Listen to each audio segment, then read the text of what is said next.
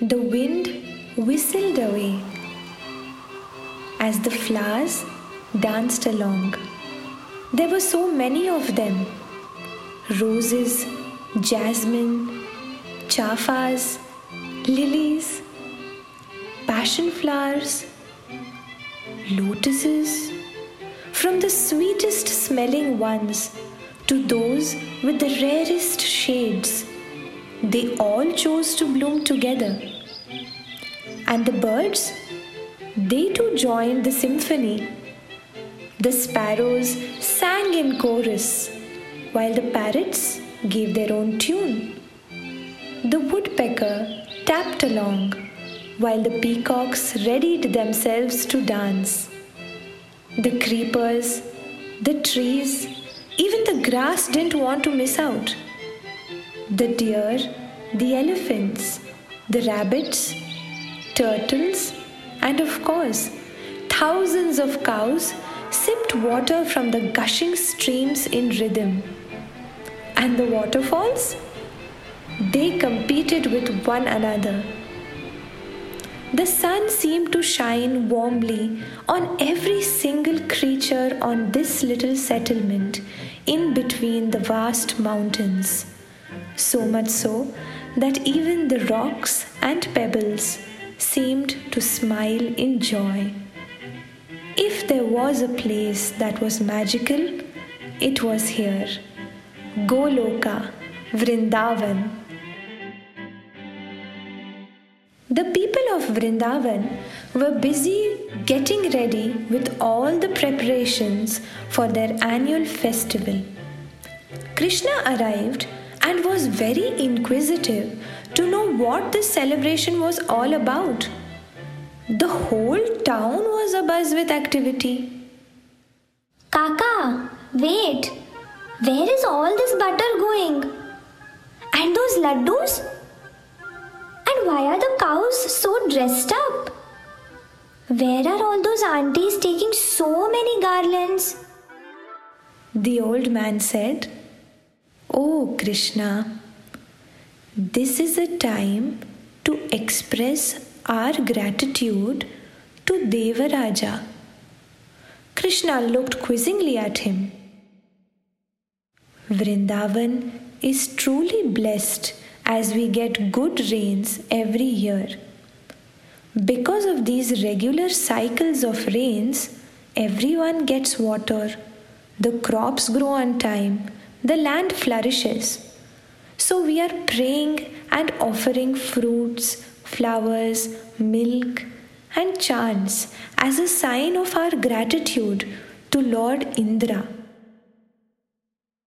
Krishna innocently pondered on this and said, Oh, but it is the mighty Govardhan that brings you this rain, Kaka. The mountain stands tall and invites the clouds every year to stop and shower this land with abundant water. Shouldn't you be praying to Govardhan? Though Krishna was a young boy, he had a profound impact on everybody. All the villagers soon started agreeing with what Krishna had to say. Even the elders gave in. So all of them decided to pray to Govardhan that year and started walking towards the mountain with all the offerings. Lord Indra saw what was happening.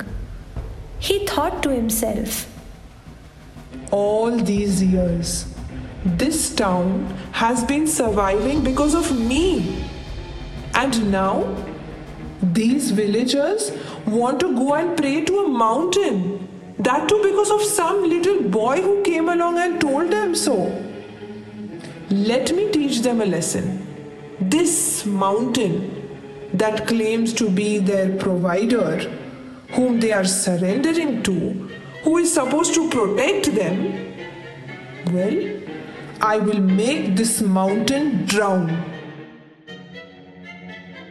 As the villagers approached the mountain, the skies suddenly became dark. There was lightning, thunder, and then the rains began. It continued to pour and pour and pour relentlessly. Nobody knew what to do. The water started rising. Everyone looked around helplessly, trying to hold on to their cattle, their children, and even themselves. Krishna realized what was happening. He went and announced to everyone very coolly, Don't worry, I will lift Govardhan. You can take shelter under it, okay? They all thought for a second. Did they hear it right? Krishna was going to lift the mountain? What? How? When? Before they could gather their thoughts, they saw something unbelievable. This little boy had lifted the entire mountain on his little finger. He called out to them to come and join him. All the folk of Vrindavan, the gopis and the gopas ran to him. When they reached below the mountain, Krishna said, Come on, put your sticks below the mountain and help me hold it. They looked at each other baffled. They could see that the Lord had already saved them.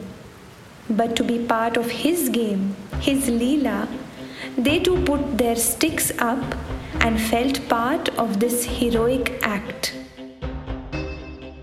Indra soon realized that this was no ordinary boy, but was Lord Narayana himself. Soon the rain receded, while Devraj prayed to Narayana. Forgive me, my lord. My arrogance and pride had blinded me. Thank you for showing me that every particle of this creation is as much a part of divinity as me. Krishna smiled and everything went back to magical Vrindavan.